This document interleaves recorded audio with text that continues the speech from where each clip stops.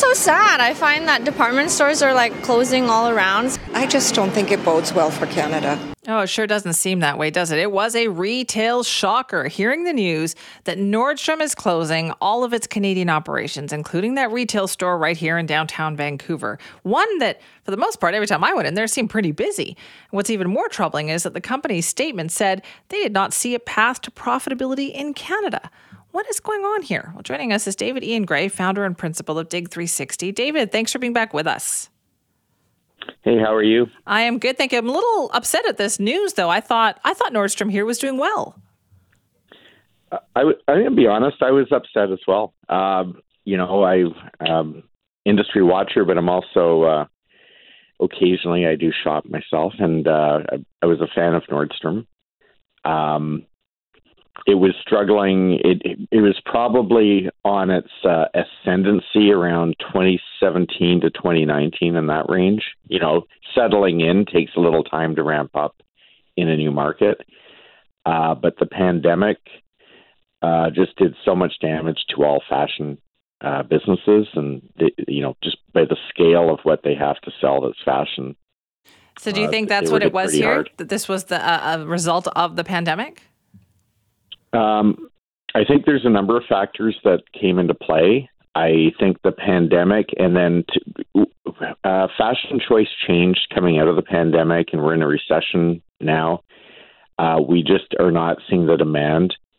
Let's start with work from home and hybrid work, right? Like the demand for the kind of clothing Nordstrom sells, it's not athleisure primary. So, there's some challenges there. I would argue that if we looked at all their stores across the United States, certainly Vancouver would be in the better performing. I would think probably Yorkdale and Toronto would be up there. But I think it's rather easy for an offshore retail chain to call we'll call it overseas or cross-border market.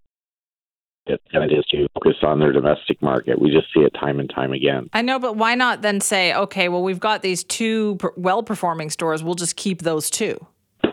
That's what I would have liked to have seen. This seems like such a sudden all-or-nothing move. I don't know, because of the nature of how they report their figures.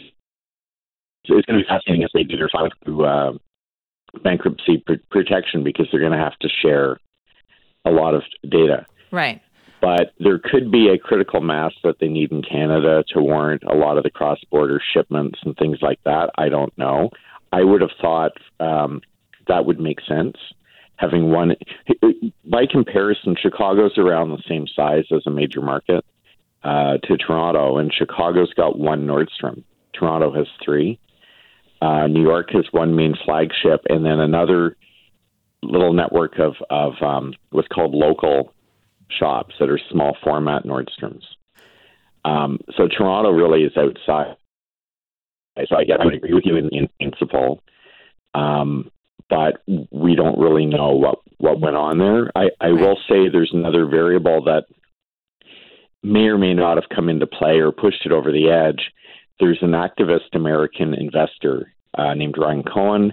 He got involved with GameStop and jumping that shark all over in 2020, and he was involved in the sort of call it shenanigans with Bed Bath and Beyond of late, and he's been gobbling up Nordstrom shares and stated he's seeking a board seat.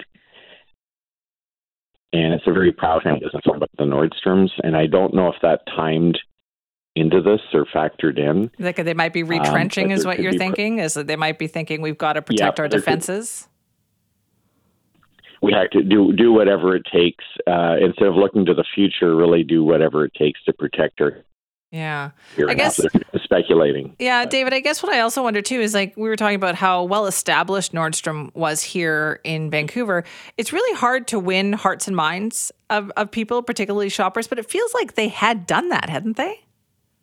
Yeah, I mean, you're going to see in comments online a lot of people were turned off by the Nordstrom prices, but they were never the target. You know, Nordstrom is not, at the discount end the spectrum, but the people who like fashion were willing to pay a little more, not necessarily the high end, just a little more upmarket and aspired that way.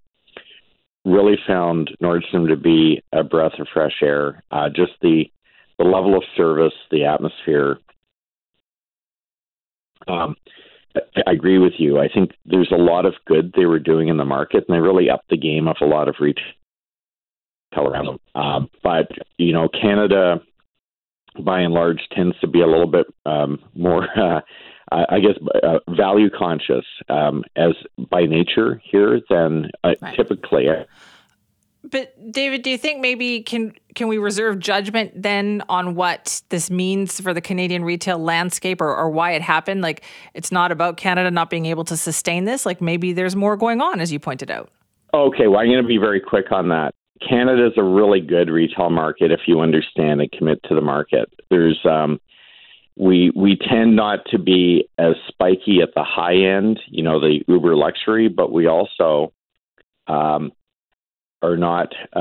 We have a good safety net here, and we've got a good base of consumer spending. It's very solid, and so let me flip it to you and say, what's the story with Lululemon and Aritzia, headquartered right here? They've had record years. Both the Canada side and U.S. side. I think one of the patterns I've seen is, and I've said this quite often, is when you have a called an offshore headquartered chain, so it's either in the U.S. or it's headquartered in Europe or Asia, if things aren't working out well for them across their whole business, there's just a natural tendency not to cut close to home. The cut will come in their overseas or offshore business. Toys R Us, which I was never, I don't think they did a stellar job, but the Canadian arm of Toys R Us actually did. They were profitable. It was the U.S. Core business that was hurting. But, they're it's natural tendency. If it was headquartered in Canada, we'd probably do the same thing. We'd look to protect our domestic market. And if it meant offloading some assets elsewhere, we would do so. But more and more Canadian retail is being run by headquarters outside of Canada. So we're going to see that more and more, but it's not an indictment of Canadian consumers. This seems short-sighted to me to get that toehold once again. That is hard to do, but they seem to have done it.